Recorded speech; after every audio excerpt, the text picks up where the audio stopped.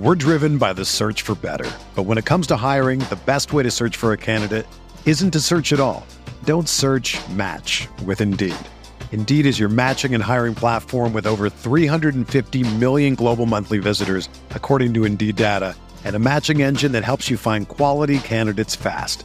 Ditch the busy work. Use Indeed for scheduling, screening, and messaging so you can connect with candidates faster. Leveraging over 140 million qualifications and preferences every day, Indeed's matching engine is constantly learning from your preferences, so the more you use Indeed, the better it gets. Join more than 3.5 million businesses worldwide that use Indeed to hire great talent fast. And listeners of this show will get a $75 sponsored job credit to get your jobs more visibility at Indeed.com/Blue Wire. Just go to Indeed.com/Blue Wire right now and support our show by saying that you heard about Indeed on this podcast. That's Indeed.com/Blue Wire. Terms and conditions apply. Need to hire? You need Indeed. Hey, welcome into Candlestick Chronicles, a 49ers podcast on the Blue Wire Podcast Network. I'm Kyle Madsen. I write about the 49ers over at NinersWire.com, part of the USA Today Sports Media Group. Joining me right now, Chris Biederman of the Sacramento Bee. And before we get to the 49ers' third consecutive loss, let's chat about our friends over at Lamb Chops. SGLambchops.com is the website. Follow them on Instagram at SGLambchops for all the latest styles. They have a winter line coming out. It is our favorite fashion brand. It is the official clothing brand of Candlestick Chronicles, and I can't wait for that winter line to come out because based on everything else I've ever seen from Lamb Chops, it's going to be dope. Can't see them right now, but I'm rocking some Lamb Chop sweats. Super Love comfortable. The fit is right on these, like a very modern sort of take on the Yes. sweatpant and jogger. The premium zippers on the pockets, super clutch. We love some zippered pockets here at Candlestick Chronicles, and Of course. and Lamb Chops does some phenomenal ones. So shout out to Lamb Chops and our guy Craig. SGLambchops.com is the website. Use promo code Candlestick20 for 20% off your order today. We're also sponsored by Cooperage Brewing. CooperagBrewing.com, that's the website there. They make the Candlestick Chronicles Hazy IPA that Chris and I both love so very much. But there are so many other good beers there. You can order them online. They can send a case right to your front door if you're 21 or over and in the state of California. Maybe you're in the Santa Rosa area or in the just general vicinity of the North Bay and you want to go visit the brewery. Recommend doing that. Good people there, good vibes. Always a nice food truck. Bring your dog. There's outdoor seating. It's a great spot. I love Cooperage, man. Just great vibes. You like West Coast IPAs. You like hazy pale ales. You like hazy IPAs. You like Bobby Pills, a very, very strong Pilsner. They have strawberry, watermelon, and mint sparkle pants hard seltzer. Delicious. If that's your jam, or if Delicious. someone you're hanging with would rather go that route, it's all there for you. Can I? How about a mellow sunshine wheat ale with apricots? Obviously. If you're into those style of beers, there's a little bit of everything at Cooperage, and I say it every time we talk about them. I would put it up against anybody, particularly in the North Bay scene, and we know how good the North Bay beer scene is. It's great. So shout out to Cooperage. I tried the strawberry mint sparkle pants during our live event. It is fantastic. You know how some seltzers taste like if somebody like whispers the flavor to you? That's a good way to put it. Yeah. It is not. It is not like that. It's a flavorful. It's very good, and definitely recommend those if you're not a big beer person. Maybe you're not a gluten person, and you like what's that called? A sparkling. It's not a cider, but you know what I mean. Sure. Anyways, if you're a vibes person, and if you're listening to this podcast, you obviously are. You obviously are. All right, All right, Cooperage Brewing, CooperagBrewing.com. Let's talk about the fucking 49ers.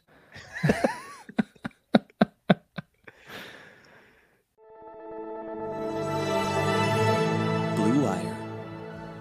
Hey, this is George Kittle, and you're listening to Candlestick Chronicles. Kittle in Denver territory.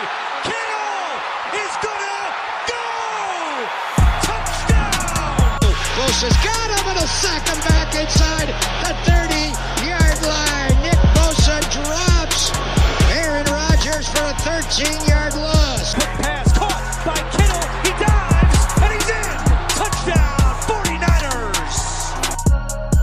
Hey, the 49ers lost again. Man. Boy, they stink right now. Yeah, man. It's like so many times during this year's run, or not this year, the run over the last few years, you could point to like losses and say, well, they lost because they like screwed this part of the game up, Right. or they were missing this person. And not to make like excuses for losses, but you could like trace logic to, well, they're not really that bad of a team, right? They just like, there were some extenuating circumstances. They lost games, losses happen in the league. I think today was one of the more alarming losses that the 49ers have had since they've been good under Kyle Shanahan, because they had every reason to come out and play well, right? Like the defense had every reason to come out and play with a ton of force and be pissed off after what happened in Cleveland and Minnesota. Yep. And frankly, they didn't. They got off to a terrible start. The defense got a little bit better, but I just thought the defense in the first half was more or less just like awful, non-existent. I thought they were super lucky to even go into halftime down 4 points. I agree. The Bengals had 3 possessions. All of them ended in 49ers territory. 3 of them, the last play was within the 49ers 10-yard line. And the Bengals only scored 14 points, which is, it could have been a lot worse than 14. And then the 49ers are driving to tie the game after the Bengals kick that field goal. And you feel like, okay, they can tie it at 17 and they're in this thing. The defense can bounce back. We've seen the defense sort of have bad halves before and then play really well in the second half. And then Brock Purdy throws the play breaks down, right? It was very clearly a broken play from the start. And Brock Purdy is supposed to hand it off or pitch it to somebody or something. He was supposed to hand it off. Yeah, somewhere along the line. I don't know. Was it Elijah Mitchell's screw up? Yeah, Like, I don't know what whose screw up happened. it was, but I don't know that I've ever seen a play get broken that badly. Where that But was it's supposed to be happened a lot. Like it was supposed to be a Cleveland, handoff, too. and then he pretty like faked like he was gonna shovel pass it, and then he rolled out, and then looked like it was a designed throw to Mitchell the whole way. Only he had him early, but then didn't throw it, and then when he finally did throw it, he just threw it to the linebacker instead. It was a broken play. I mean, that to me is one of the more alarming things, and we even talked about it going back to the Cleveland game. There were a couple plays where it was just like something is clearly off. Like someone is just not doing the right thing. It's not even about like it's just about the very basic function of doing your responsibility of a play and executing the play. It's not like missing a block or like getting overpowered by somebody. It's like going to the wrong place. It's like very basic execution stuff that the 49ers are typically super good at. And they just like, they failed. Like I talked about it after the Cleveland game, there was like the screen where like Mason didn't even go out to be the pass catcher. He was like blocking somebody on the backside of the play, and it didn't make any sense. Right. And so the just like a basic execution fundamentals thing broke down, and it led to Brock Purdy throwing a heinous interception on it was first and goal from the 7. Yeah. And instead of the Niners scoring there and tying the game with a potential touchdown, then the Bengals go down, field position changes again. Purdy throws another interception on his very next snap. And then the snap after that, the Bengals go up 2 scores. And then at that point, it's like, all right, this game's a wrap. Yep. And the reason why, going back to the original point, that I think this is so alarming, it's that it's a lot of facets to losing, right? It's like the defense is not playing nearly at the level we're all accustomed to. It's Brock Purdy throwing interceptions that are Jimmy Garoppolo-esque, right? The offense not even functioning at the level that we're used to, on top of like the injury stuff. And typically, like they've in the past, like, you lose Deebo Samuel, you lose some of your guys. It's like difficult to overcome those injuries. But one of the games we always talk about is 2019 when the 49ers were missing both their starting tackles, and they went down to LA and just whooped the Rams' ass. Yep. And there was none And of Kyle that today. Juszczyk. Right. There was none of that today. So it's just Here's I my think this is like a 4-alarm fire right now, it feels like. Not And to mention the Steve Wilkes stuff or the, Jake Moody. Sorry, Jake Moody, not Nick Moody. Jake Moody wasn't even an issue today. But we're talking about, like, you look at the 49ers issues, there's issues on offense with at quarterback throwing interceptions. There's issues defensively with them not being able to cover anybody, on top of the pass rush issues that are just like impossible to really explain given the talent that they have. There's a kicker situation and there's a defensive coordinator. It's like there are fires everywhere. It feels like there are more issues with the 49ers right now than I remember there being, even going back to like 2020, when like you could just point to like, well, their entire team is injured and it makes sense why they're not playing well. Like, this is crazy to me. What's unbelievable is they outgained the Bengals by 60 yards. They had 460 yards of offense today, and they averaged 8.2 yards per play. And I understand that there was the garbage time completion to McCaffrey, and then there was 69 yards on the last on that last possession there. That was basically garbage time, right? But even still, yeah. Take that away, they're still up over like 7.5 yards per play, and I don't. It's I don't want to go overboard with the offense, because to me it's a twofold thing. They're obviously missing Trent Williams and Deebo Samuel. They cannot run to the left side right now. That just doesn't exist for them. Every time they try and run left, there's nothing happening. So not only are they limiting their run game to one side, but they are then putting themselves in second and long and third and long because they cannot stretch defenses horizontally the way they were. Like, they're just not, the threats aren't the same without Trent Williams and Deebo Samuel on the field. And they're still like, they're being efficient. They're getting yards, but you're just seeing these turnovers. And I don't think it's a coincidence that the turnovers are happening when the 49ers are playing from behind. And we always talk about complementary football with San Francisco, right? That was part of the reason that they averaged almost 30 points a game in 2019, was in part because their defense was giving them short fields with turnovers, or by just getting stops deep in opponent territory and flipping field position and just making life easier on the offense. This year, to me, it's the opposite. Part of the reason that the Niners' offensive issues are being so highlighted right now, or are such a big deal, is because their defense can't get a stop. The Niners they went down and they got a touchdown with 8 minutes left. They got a touchdown to pull it within one, and you're going, all right, they're at home. They're down 7. It's 24-17. They're down 7. Offense just cooked. You feel like they're starting to roll a little bit. Now you have this awesome defense that goes and gets a stop, and you're going to have 6+, 7+ minutes to try and go get a touchdown. And instead, they give up a 10-play, 78-yard touchdown drive to end it. And that's why all of this, to me, comes down to the defense. Because Brock Purdy, while we gave him a lot of credit, it's just pretty clear that he's in that tier of quarterback that just needs help. And he needs a defense that's getting stops, and he can't play from behind. And that's fine, but that's what the 49ers have built. That's why they went with Brock Purdy, because they felt the bar had been lowered so far that, hey, you know what? As long as we're playing from ahead, this guy's just gonna be awesome.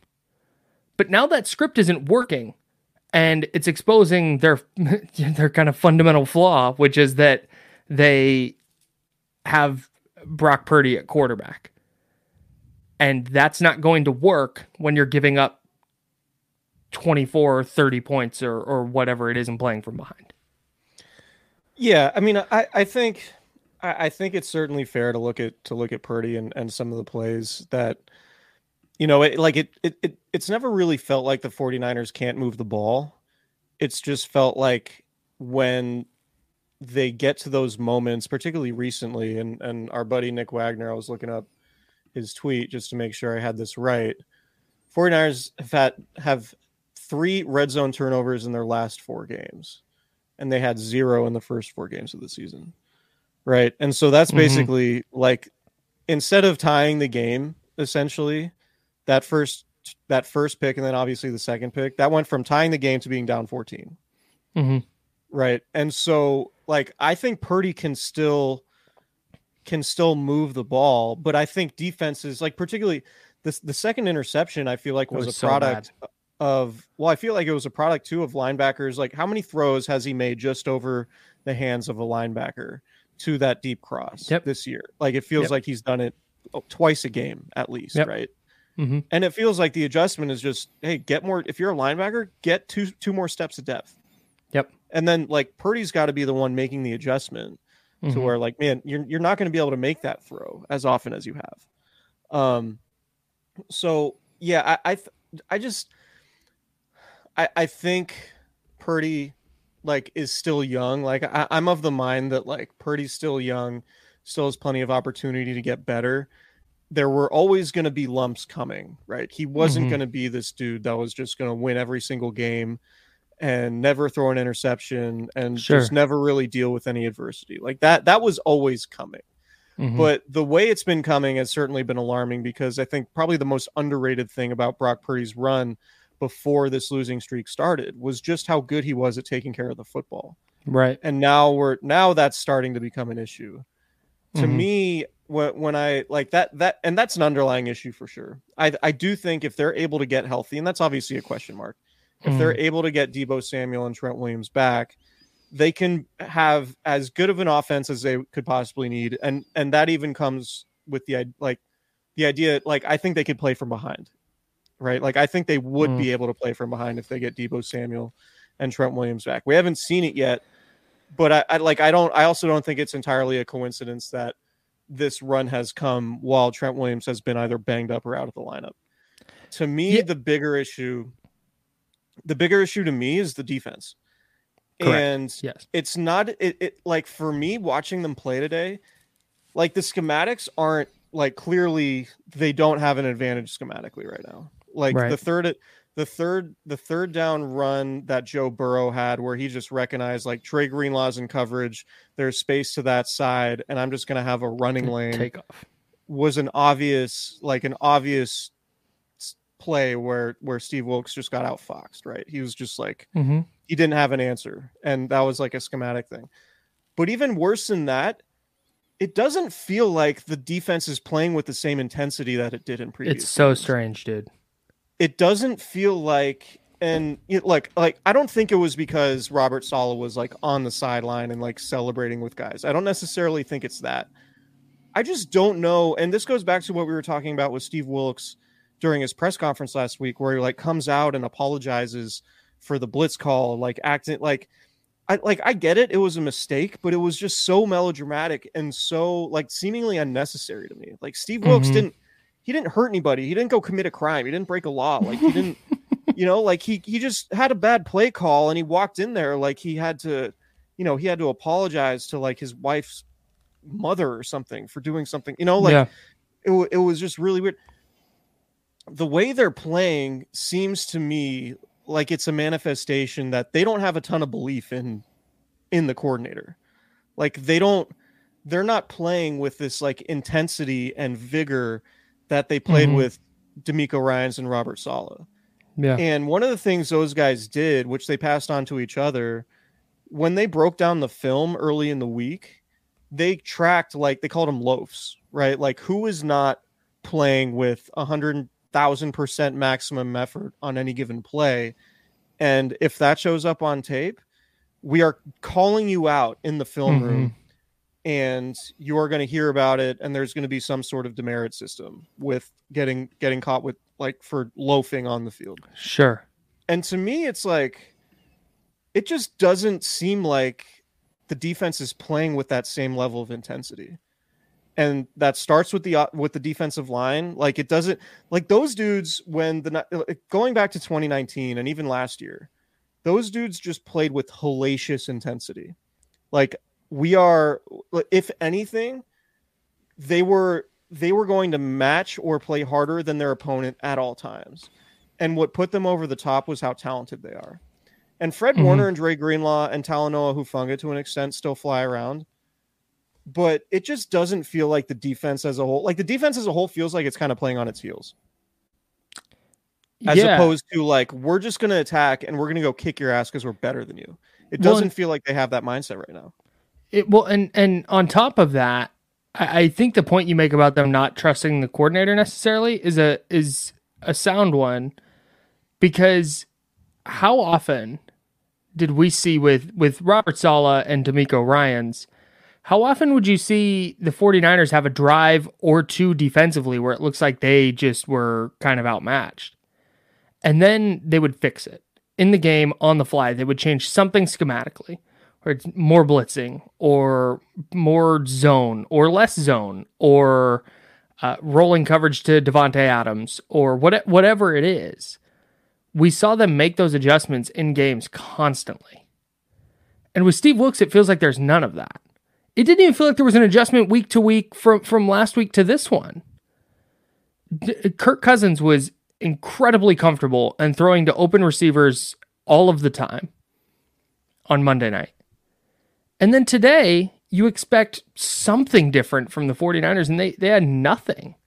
And they had 3 sacks on Joe Burrow. But outside of those 3 sacks, and he's really good at moving around in the pocket, and I thought he made a couple of really nice plays today, particularly the one in the first quarter where Armstead had him wrapped up, and then Bosa had him wrapped up, and he got away from both of them, and then threw for a first down. Like that, you can't necessarily blame the scheme.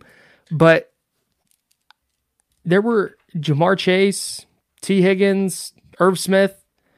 Didn't matter. There were so many instances. Tyler Bird, per the guy in the PA announcer in the press box. Tyler Boyd running wide open. It looked like Jordan Addison and KJ Osborne and Brandon Powell and TJ Hawkinson last week. So I don't know what the fix is. I haven't gotten to the all 22 yet to see if what they're doing. But to me, there is some kind of fix, because it's not a talent problem. You know they're talented, but it just feels like they're not letting their defensive line work, and they're giving up these short completions and a ton of yak, and I don't know what the answer is. They're missing a ton of tackles too. That's also a problem. Fundamentally just missing a ton of tackles. Mm-hmm. And there's no reason for them to just be missing that many tackles. Like, I thought the perfect encapsulation of it was Isaiah Oliver getting flagged for leading with his helmet on a tackle that he missed. Dude, so brutal. So brutal. He led with his helmet, hit him with his helmet, and then missed the tackle. And this guy still got 5 or 6 yards after. So brutal, dude. After that play, yeah. He also gave up 2 touchdowns. Yeah, he's Isaiah Oliver is the type of dude who will give up a couple plays, but also make a couple. He made a few unbelievable plays, especially in the run game today. Yeah, but so it's. But I don't even The tackling thing to me is the most befuddling part of it. And Dre Greenlaw looks hurt to me. The way he's moving around just looks like he's railroaded by Joe Mixon today. Yeah. He just looks like he's constantly in pain. And he's got that big giant elbow brace. We know he's dealing with the leg injury that kept him out of last week's game. So or 2 weeks ago? Yeah, 2 weeks ago. Yes, but he played last week. Yeah, and not to say that that's an excuse, but where is Nick Bosa, and what's his? And I saw Nick Bosa put a sleeve on his arm today. Maybe he's dealing with some injury and isn't fully healthy, and that's something. Well, he's not talking about. But this to me gets back to the coverage thing. When you talk about Nick Bosa specifically, there were multiple times against Minnesota, and then today where he is a half step short of a sack because the easier throw is open and available, and the quarterback's not having to think. Right. So, yeah, the defense it's befuddling to me, and it was at a point in the first half, and the defense was a little bit better in the second half. I don't blame the defense for everything that went wrong in the second half, because I think some of that was just a product of where the game was. I thought the defense was actually better in the second half. Mm-hmm. But in the first half, it was man, is Steve Wilks going to be this team's coordinator for much longer? Bro, I'm not. I hate. I am not hyperbolic. Fire the guy. Same. But It's not even to me. It's less about scheme and getting out schemed. It's like, dude, these guys aren't even playing that hard for you. Right. And That so, to me is what's most alarming about the Steve Wilkes situation. It's not that like, oh, they're completing a lot of passes or whatever. I think they could fix that stuff. mhm. It's that like, man, these guys just don't look like they care as much as they used to. So I have two things with this because I'm with you. I am very rarely a this guy's got to go type person. Like, very rarely. But everything we've talked about and the problems that the 49ers have had the last two games all point to me to something having to do with coaching. And you have a bye week now. And if you're Kyle Shanahan and you call in Steve Wilkes to your office and go, hey, explain to me what fixes you're going to make in the second half. If you don't get, or not in the second half, but in the second half of the year. Yeah. After the bye, why, if he's not satisfied with that answer, I don't know what the motivation is to keep Steve Wilkes. And maybe Wilkes has something at the bye week that'll change everything. But man, I got to think, if you're looking for solutions right now, it's not like they're missing a bunch of people defensively. They have all their dudes. They're just not playing well. Yeah. So the other problem is they hired Steve Wilkes because they didn't feel they had an internal candidate who was ready. So what are you doing if you fire him? Yeah, that's another point. I don't know who it would be. Is it Bullocks? Holland?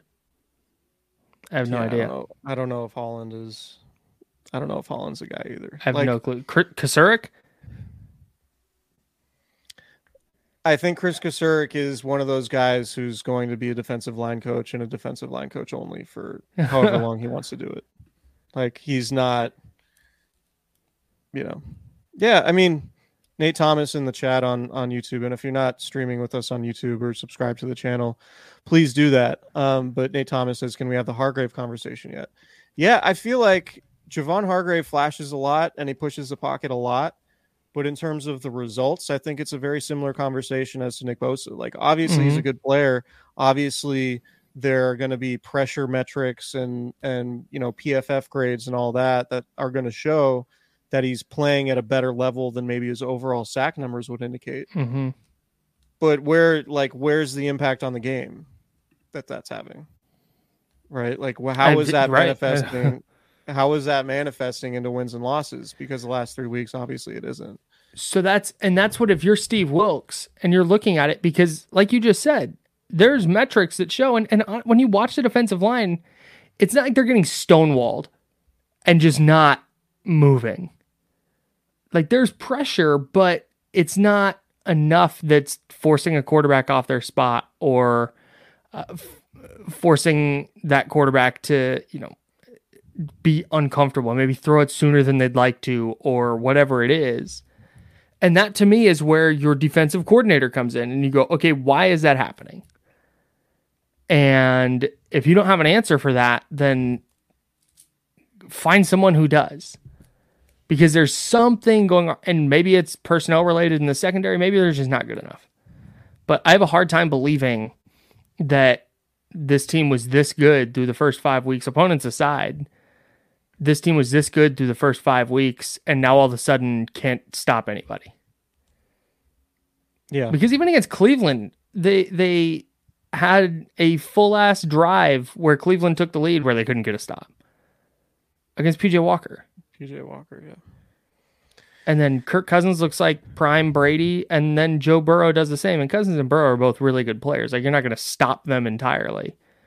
But what the Bengals have today? One real punt. And then there was one punt, and then the one at the end of the game where they were out of downs with no time left. They ran 62 plays and had 8 third downs. Yeah, 8 third downs. And what was 29 first downs with 8 third downs is insane. It was like, it was just an ass kicking. It didn't make. This is the third week in a row we've said that. Yeah, it doesn't track given the talent that they have. Yeah. I think it's fair to say from a pure talent perspective, this should be a top 3 defense in the NFL. Isn't it? It's not close. Unquestionably. Yes. And right now it's not playing anything close to that. Yep. And I think you have to look at coaching. And again, like, I don't know if it's purely schematics or if it's like, do they just not buy in with this dude? Because that to me, like, I don't want to keep repeating myself, but that to me is the biggest issue right now defensively, is it feels like they are not bought in, or there's something wrong with the vibes. Something like there's something behind the scenes that they're like, man, do we believe? And like, I get it. I'm watching that press conference last week. It's like, you can get a pretty good idea. Like, a press conference setting is a little bit similar to like a team meeting, or like when you're talking to the media, it's kind of similar to the dynamic of like talking to your players. Obviously you're going to say different things to your players than you would the media, but like if you're a media member and you're in a press conference, you could kind of tell like, oh yeah, I could play for that guy. I would buy into what that guy's selling me. Sure. Based on the mannerisms and the way they talk. And that stuff sort of translates to coaching. It's like why Jim Tom Sula's introductory press conference was such a red flag. It's why we talk about press conferences so much when they are like intro press conferences for new coaches and stuff. We're like, could we realistically see the team buying into what this guy's selling? And if the answer is yes, then that's like the baseline for a decent NFL coach, right? And I'm not saying Steve Wilkes isn't a good leader based on press conferences and stuff. I just watched his press conference on Thursday, and I was like, man, this guy like really feels like a deer in the headlights right now. And yeah, for a guy who didn't have any answers. A guy who didn't have answers, and a guy who's taking over a defense that's super talented. And this just feels like the defense doesn't have a whole lot of belief in the guy who's giving them the calls on any given play. Right. I agree. So it's just not. And so what I'm curious to see, because Brock Purdy again today, the stat line looks excellent, but when you watch the game, he had a couple of nice throws down the field, particularly to George Kittle up the seam.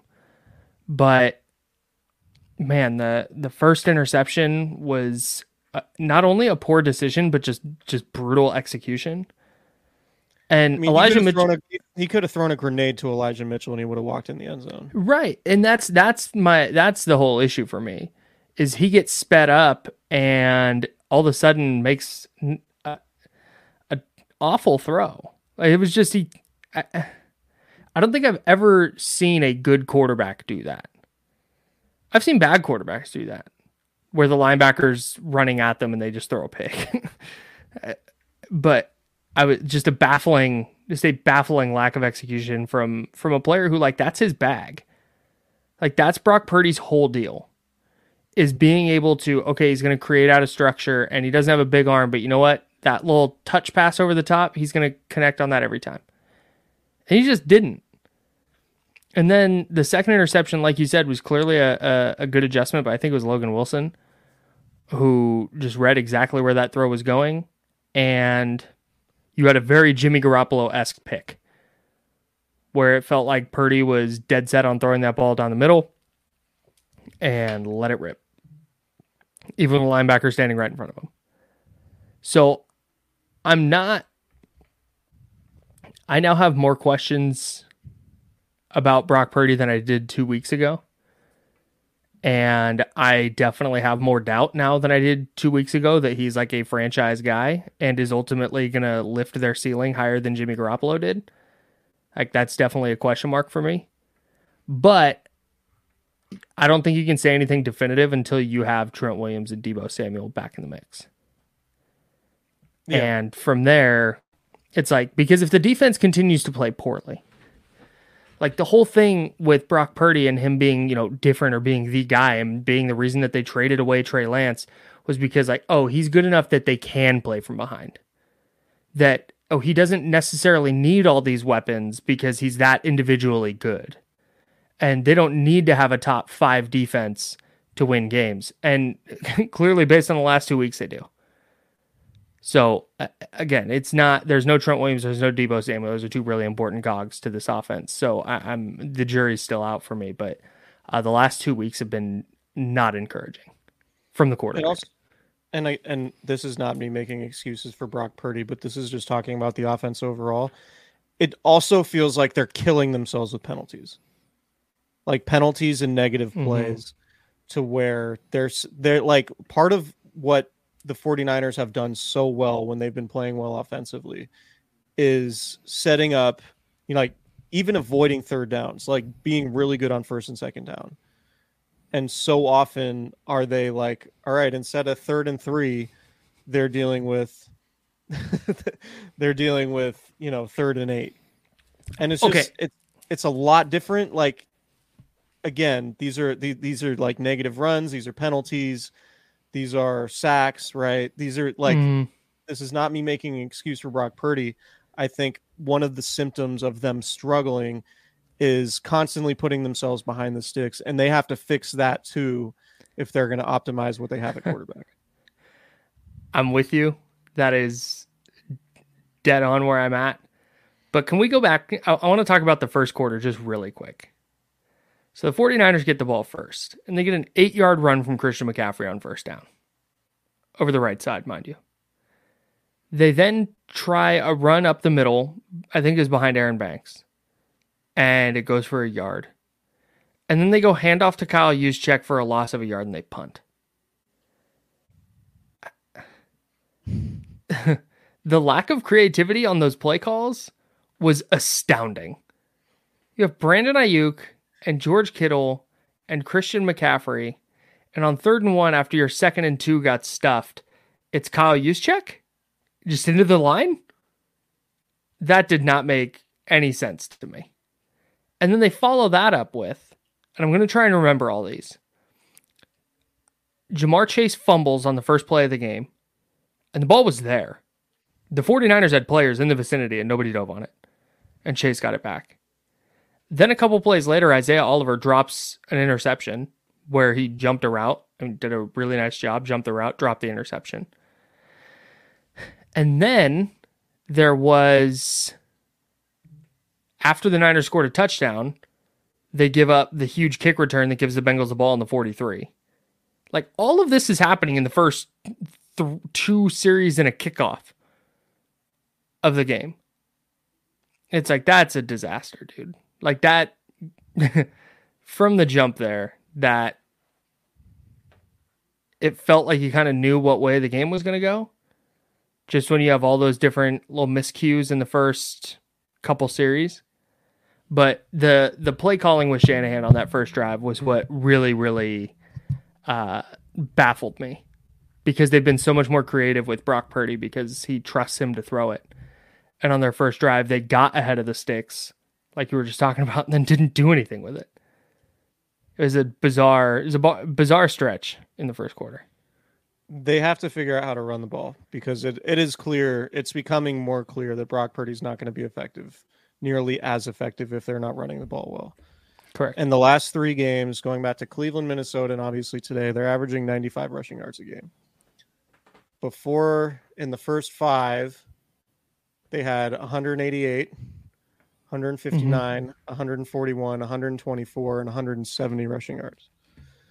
So, like, in their last 3, they're at 113, 108, and 65. So that, like, Brock Purdy, I think is emerging as, like, I think the idea that, like, Brock Purdy has to have, like, optimal circumstances for you to play well, I think that's a little bit overblown.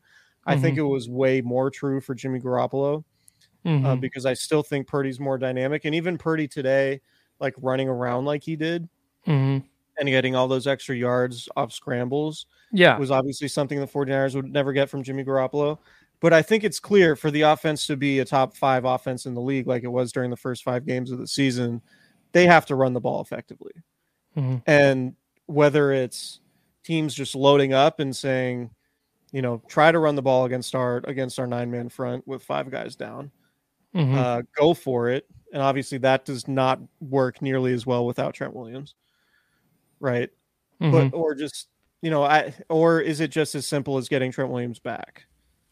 And then I feel like it might be that simple. Yeah. I mean, and then you saw, they had that drive in the third quarter where it was just play action flow, play action flow, play action flow. Mm-hmm. And then that worked. So it was like, does Kyle Shanahan get away from play action maybe too much? Is that a question? But I think that the point here is that Brock Purdy might not be. I mean, did we have the Brock Purdy MVP conversation after the Dallas game? Yes.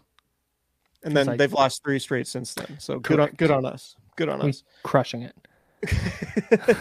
But I think it's pretty clear that the running game is really the most important thing for this offense, because it confirms what we've known about Kyle Shanahan offenses in the past, is that when the running game's going, it sets everything else up and it allows them to play ahead of the sticks. But when the running game is not going, and obviously part of that is a function of being behind in the game, which also goes back to the defense allowing the Bengals to go and get the lead with their first possession and then get another touchdown with their second possession. Or at least, was it? Going back and look. Yeah, they scored touchdowns their first 2 possessions. So a lot more plays into it than just like run the ball effectively. Obviously, there's a game script and all that. Right. But it's clear that Brock Purdy has to have a good running game, I think. For them to go to where they want to go, they have to be one of, if not the best rushing teams in the league. And they absolutely have not been the last 3 weeks. Yep. And that's where Trent Williams being out, Deebo Samuel being out, it's like, okay, you can. Offensively, I think they're going to be fine. It's the defense where I have real questions. Like, what's the fix? Because they're healthy. I mean, they've got their guys are on the field. So there has to be something. Because that's a good point. It is a lot easier to find the fixes in the offense than it is on defense. What's happening over there? I'm sorry. Sorry. It's I hope someone screenshotted the look on your face with how mad you just got at your cat. Well, he's not supposed to be up here regardless, but like sometimes he'll jump up onto the table on my left side right here and he'll just sit, and that I don't mind. But I was having a yogurt before the show and he loves yogurt. And so my yogurt container was sitting here and this bitch just jumped up onto the table and beelined it for that yogurt like I wasn't going to notice. I'm not mad that he tried it. I'm mad that he insulted my intelligence in that way. Like I wouldn't be able to just push him off. Like he thinks he's the apex predator in this home and not me. He doesn't understand that his life is in my hands. And that's what irks me.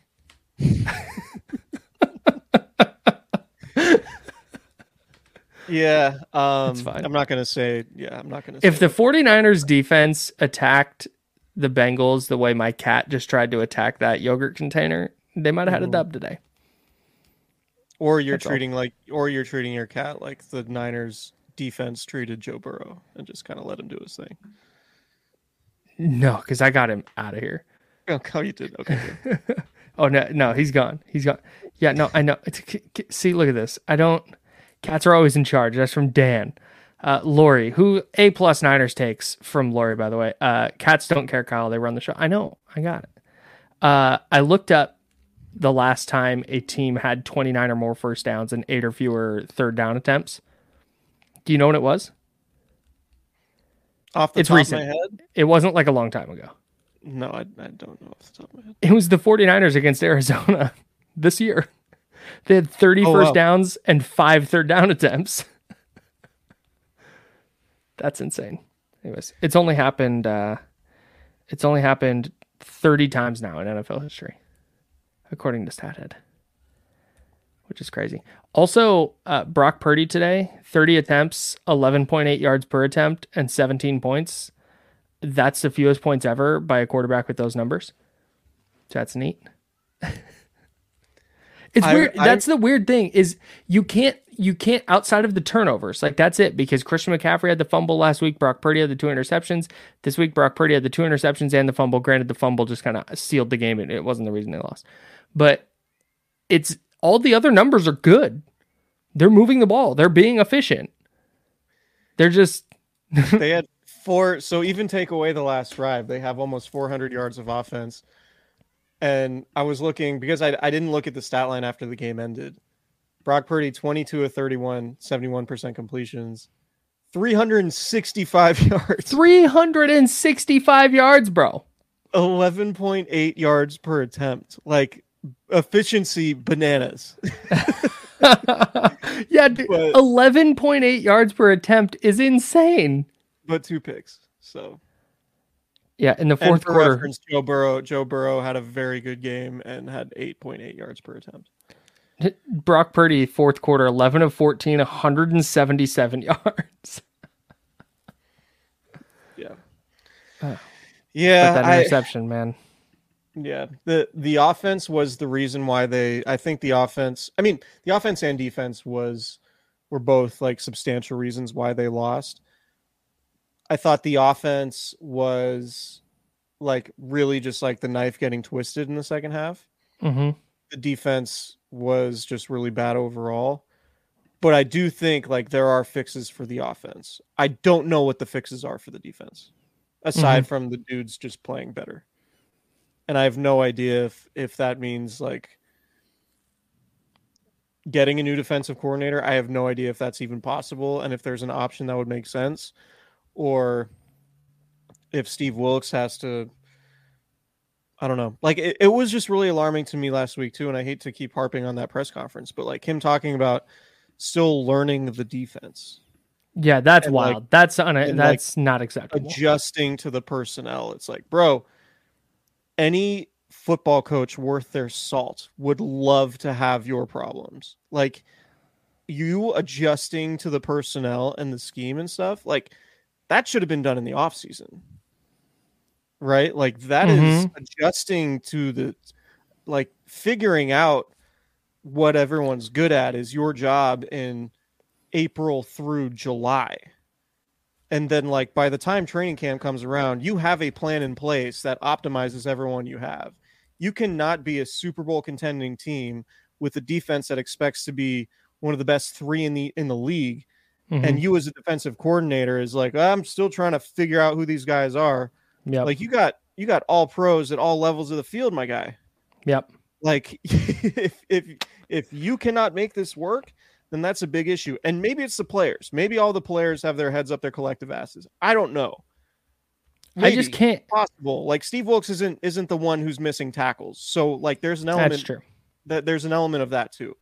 But like it just has to be better. And I have no idea what the fixes are because this is confounding and like it just doesn't make sense. Whereas offensively you can be like, all right, get Trent Williams back, get Debo back, you're gonna run the ball better, cut down on the turnover, stay ahead of the sticks.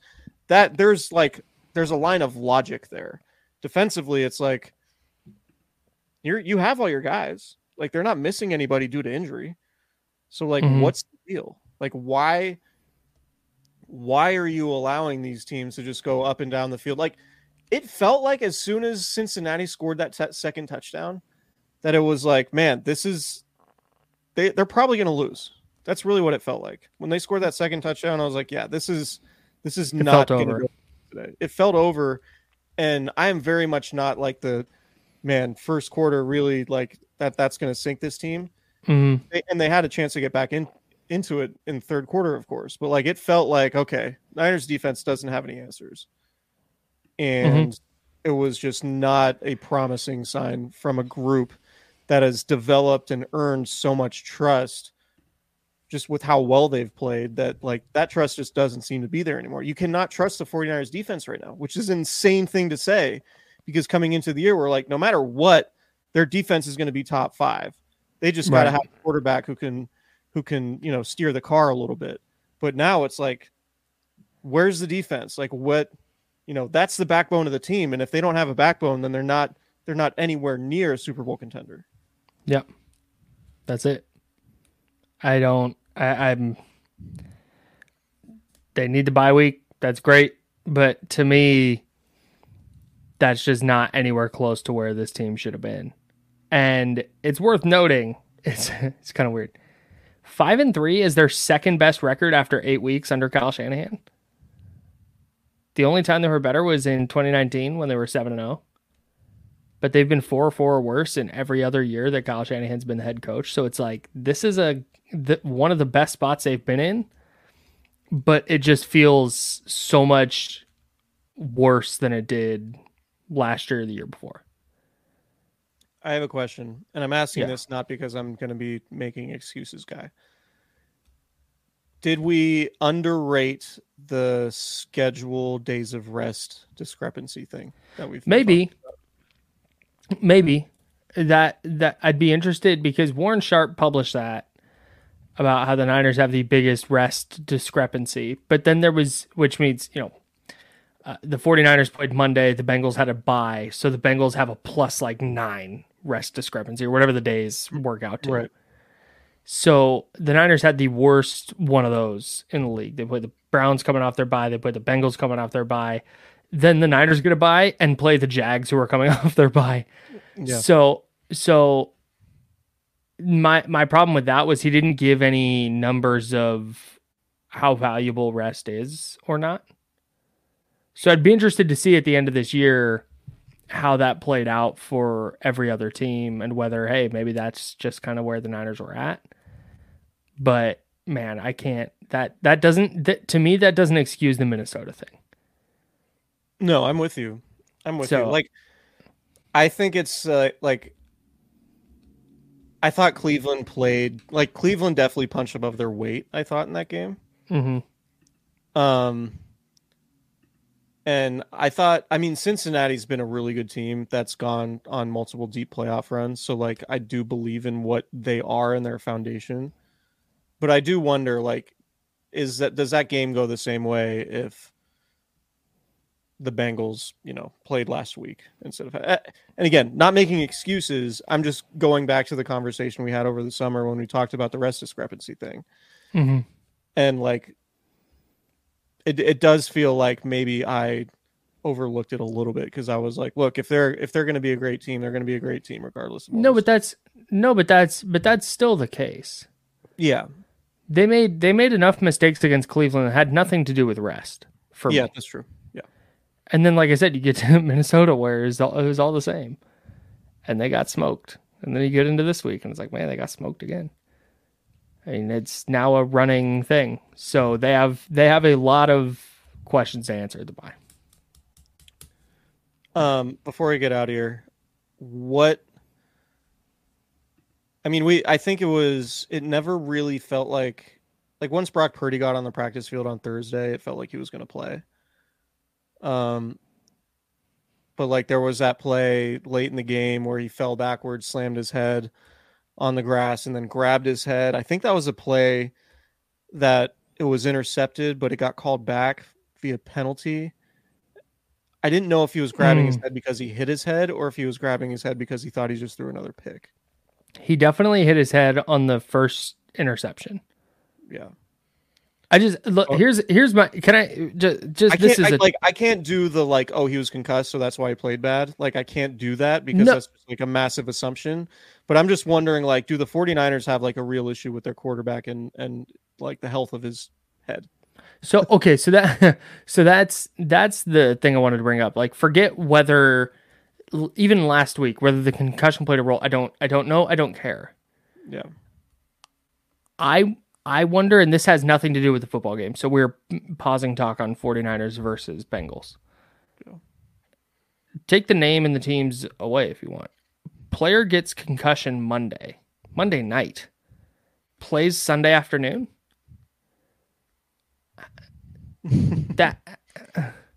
that just, and I asked Dr. Narav Pandya from UCSF. As an orthopedic surgeon there and a professor of sports medicine. And I said, hey, help me understand. With concussions, are there like degrees of concussions? And he's like, yeah, for sure. You can basically have a low grade concussion where you can, clear protocol in 5 days. Like, okay. Like I'll buy that. But at the same time, I don't feel great about it. I don't love that. Where concussions are supposed to be a thing we're taking seriously, and it's okay. Yeah, he's good in 5 days. Let's go get him out there. I don't know. There's something. Know, being symptomatic on the airplane home, I don't know if we know what that necessarily means. Did he have a headache? Did he have Was it like, oh, I need to take some Advil because I have a headache? Or was it like, man, I have like a massive, unbearable headache, or like I'm dizzy and have vertigo and can't stand up? Like, we don't have any answers to those questions. Right. So I'm not distrustful of the process and what the NFL has in place for concussed players, but I'm with you in that, like, you know, is this going to be something where we all have to be very careful, or not we all have to, but like the Niners have to be very careful every time something might happen to Brock Purdy where he's hitting his head on the ground or taking a hit, and we have to like really wonder, like, man, are they doing right by Brock? Right, exactly. By even keeping him out there. Is it going to get to a point where like he took a hit and then the spotters are like, no, we're taking you out, and then, you know, is that like, are the 49ers going to have to play Sam Darnold throw Sam Darnold in the middle of a game during their playoff chase because Brock Purdy may or may not be concussed? Like that. This is the issue the Dolphins ran into last year with Tua. Right. And it basically ruined their season. Although Skylar Thompson lit it up in Buffalo. No, I don't. Maybe that's the avenue for, I mean, I don't know. Ideally, feel, he doesn't have a brain injury moving forward. Ideally, for sure. Yes. It just doesn't feel great. Like watching this dude who may or may not have a head injury, not know anything about it really, and just be like, well, fingers crossed he's okay. You know, like, I don't know. To your point, like, it doesn't feel great knowing that he may or may not have gotten a concussion on Monday and he's just playing football again on Sunday. Yeah. Like I said, I'm also not a doctor. I don't even know how concussion protocol works. So hopefully he was A+, thumbs up, ready to go, rock and roll. But I don't know. But like I said, they got a lot of problems to figure out over the bye that have nothing to do with Brock Purdy. So Jacksonville went into Pittsburgh and won today, albeit against Mitch Trubisky. Oh, wasn't Mitch? Did Kenny Pickett get hurt? Yeah, he left the game. I think Trubisky played most of the second half. But the Jags have won, 5 straight? Something like that. They've been playing well. Just kind of out of nowhere. They got smoked by the Texans, and I don't think they've lost since. Also, the Texans lost to the Panthers. It's tough. Jags are 6-2. They've won 5 straight. They beat Atlanta, Buffalo, Indy, New Orleans, and Pittsburgh. So, like, Buffalo's good, but that was a weird London game.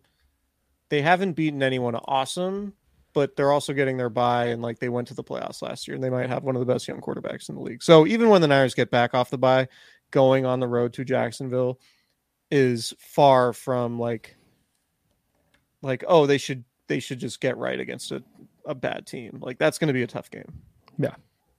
Yeah, no, I'm totally with you. Jacksonville can play, and if their defense if the 49ers defense does not have some answers to what's been ailing them in the last couple of weeks, Jacksonville's going to light them up. Trevor Lawrence specifically. So, we're driven by the search for better, but when it comes to hiring, the best way to search for a candidate isn't to search at all. Don't search, match with Indeed. Indeed is your matching and hiring platform with over 350 million global monthly visitors, according to Indeed data, and a matching engine that helps you find quality candidates fast. Ditch the busy work. Use Indeed for scheduling, screening, and messaging so you can connect with candidates faster. Leveraging over 140 million qualifications and preferences every day, Indeed's matching engine is constantly learning from your preferences, so the more you use Indeed, the better it gets.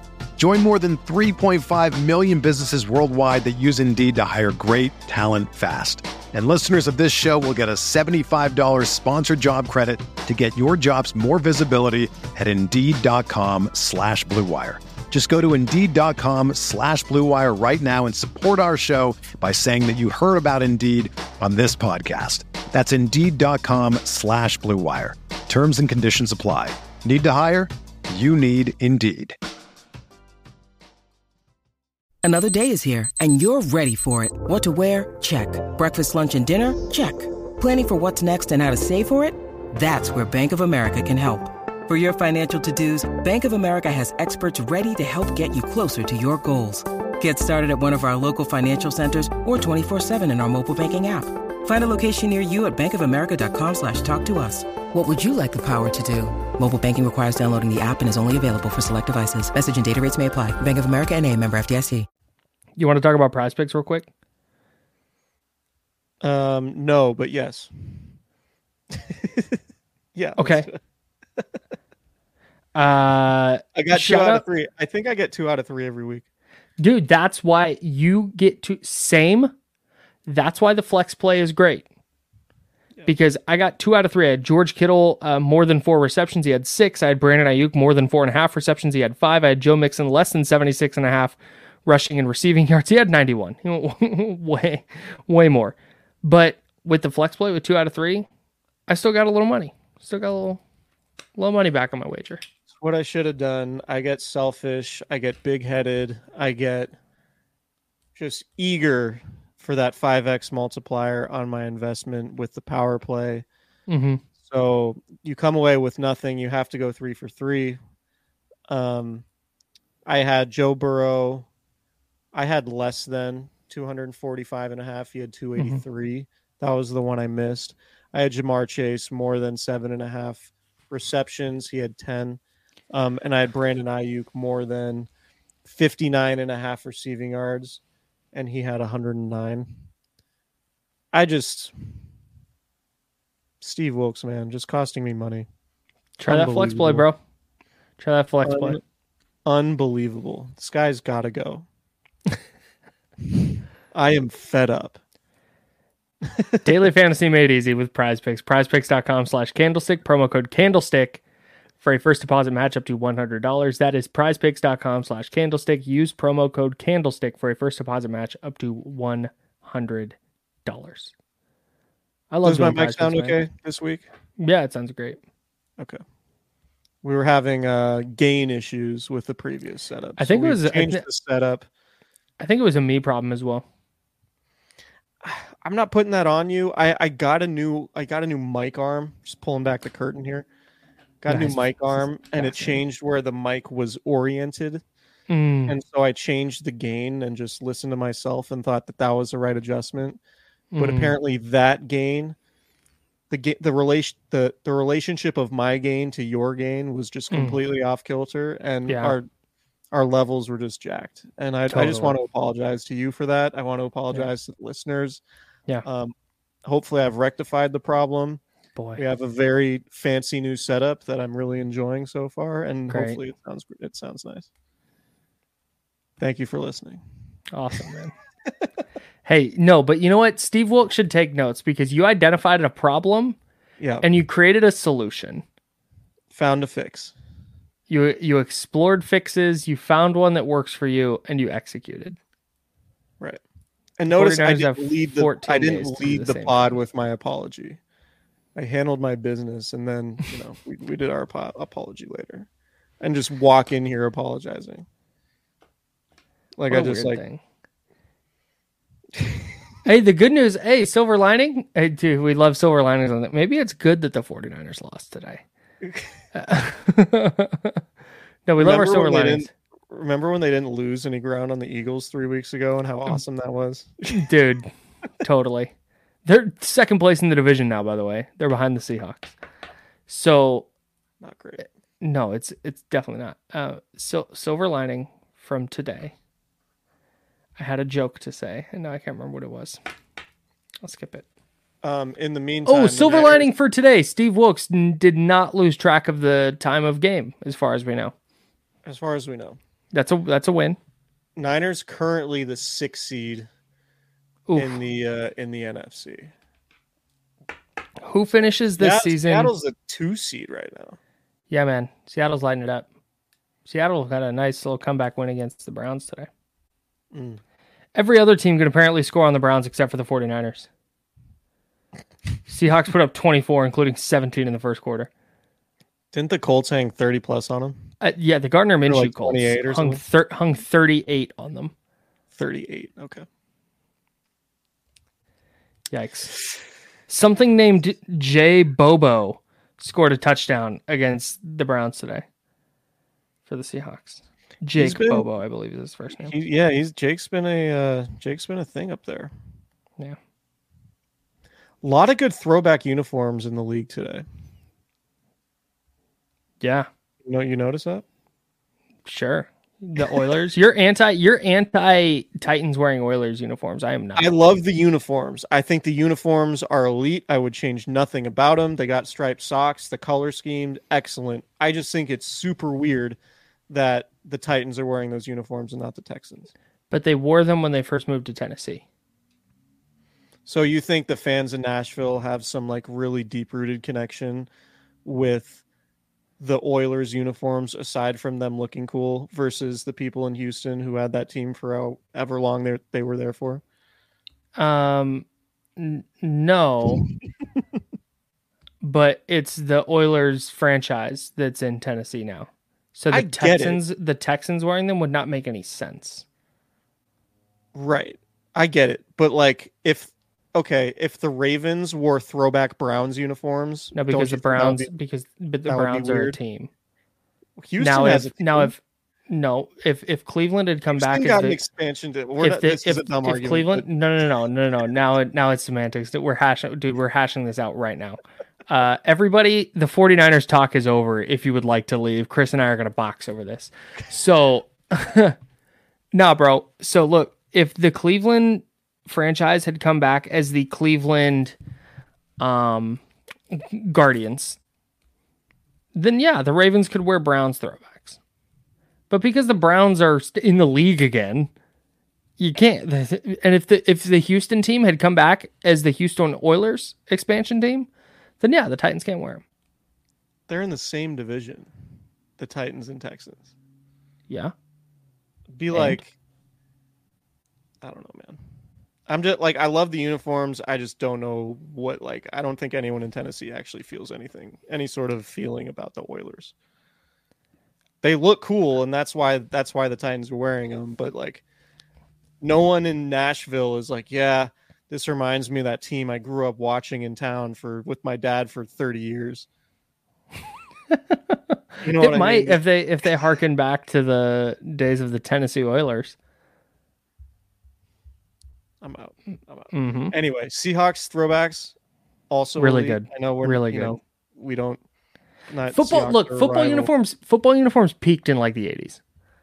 If every team wore the uniform that they wore in the 1980s, the league would be better. I don't know why the league has gone away from striped socks. This might just be a me thing, but any team that rocks striped socks, it makes your uniform, if you have a good look, it takes it from an 8 to an 11, in my opinion. Sure. Do you think that's a 49ers problem on defense right now? Yeah. No striped socks. We can't say it's not their biggest problem. It's a good point. If we're ruling things out, they had we're not ruling that out. They had striped socks when they won their Super Bowls. You do the math. No, you're totally right. Lori's of the mind that all Seahawk uniforms suck. Okay. I thought the silver helmet with that color blue and the It's green. so I good. thought it was. It's It's a good so look. good. It's fair. Did we though? So the people I think we did. listening I think we got the exact. aren't That's seeing what's fine. being put up on the. That's right. You're right. Nate Thomas asked or said we didn't get enough Taylor Swift joke / talk today. I feel like we got the exact right amount in. No, I think we should make it sort of a regular thing just because there's probably an algorithm somewhere searching the internet that will allow us to get more engagement just by saying the words Taylor Swift and 1989. This is why you're a genius. You're absolutely right. We need to sit down. You have a Taylor Swift fan prominently in your life. Mm-hmm. I have several friends who are Taylor Swift fans. We need to describe some of the 49ers issues to them and have them come up with a Taylor Swift playlist to describe each issue. We will then do a podcast about that and profit. I mean, we got a buy coming up. We can get creative with some content ideas. Yeah, the bye week, Taylor's version. I mean, we could just put Taylor's version in every. Hey, you see these viewership numbers just plummeting right now? Like, these assholes. Did she go to Denver today? I didn't even see. I saw the Chiefs got worked by the Broncos. So Then I doubt she was there. oh, Nate Thomas in the chat is reminding us of the Candy Crown Awards. The candies. We'll do it. Yeah, we'll do the candies. We'll pull them out for the bye week. My favorite thing about the candies. I have to go. I have to go to bed. My favorite thing about the candies, though, 9:30. You're definitely got to go to bed. was when dude, my alarm goes off at 3:30. It sucks. When Debo was on the pod, and we'd given him a candy for like best touchdown or something, and we're like, "Hey, Debo, we'd give out these awards, and you won the award for best touchdown. Like, congrats. How does it feel?" And he was like, "All right." Moving on. He is an interesting cat when it comes to talking with people like us. We'll put it that way. You know how people go, "I'm a no bullshit type of guy," and it's like they clearly are. Like you are a bullshit guy. Like totally. Debo is a no bullshit guy, but for real. If you are in Debo's circle, he will chat you up and be super talkative and outgoing and energetic and all those things. If you do not have the trust of Debo, you are getting what we got in that interview. Just like let's talk Jordans. Yeah, it was great. All about that. Well, he's welcome to come back at any point. It's just clear that you and I have not entered that circle yet, but maybe with another opportunity to have him on the pod. which is surprising. I'm like, I've been to games before. How does he not know me? All right. Okay. Hey, hold on? Okay. I mean, you went to the game. Do you have any takeaways from being at the game? Takeaways from being at the game. I hate sitting down in Narnia in the press box. Okay. People talk a lot. In the press box, yeah. In the press box. It's crazy. Nice little flex on your part. It's actually crazy how much people talk. Like I'm working. The play-by-play in the press box, just not necessary.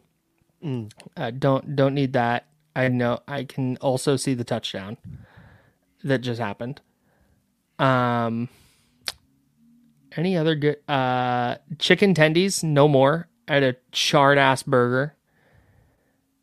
Okay. I'm trying to think if I ran into anybody. I didn't see anybody. I ran into some old coworkers, but nobody notable. So you can say hi to any of our friends there. I saw Nick. I said hi to Nick. Okay. There's Josh Dubow talking mad shit about you. It was awesome. Great. Fair? I mean, it was terrible. Josh, I didn't like it. I told him to stop. Josh can bring it. Josh can bring it. I just really, really enjoy the fact that the FBI is now looking into Michigan for reasons that are entirely clear, but the FBI involved is tickling me to no end. Even if it's probably a really stupid thing that the FBI is involved with, it just really cracks me up that the Michigan football program is somehow being investigated by the FBI. Send them all to jail. I did see, Ernesto, I did see Bonte Hill. I ran into Bonte on the concourse. Shout out to Bonte. TV Zone. All right. Okay, thanks everybody for watching. Yep. Subscribe on YouTube if you've not already. Hit that like button if you're in here. The little thumbs up, that helps us out a lot. All you have to do is click on it. You don't have to do anything else. You just click on it and you're all good. We'd appreciate that immensely. There's a notification button that will notify you whenever we go live. We would appreciate that as well. Subscribe to the channel. That's extremely important also. Yeah, definitely do that. And also, if you're listening to the podcast, subscribe, rate, and also review wherever you get your pods. We would greatly appreciate that. See you guys later in the week. Enjoy your bye. We'll talk to you. We'll have plenty of bye week content for you as well. Yeah.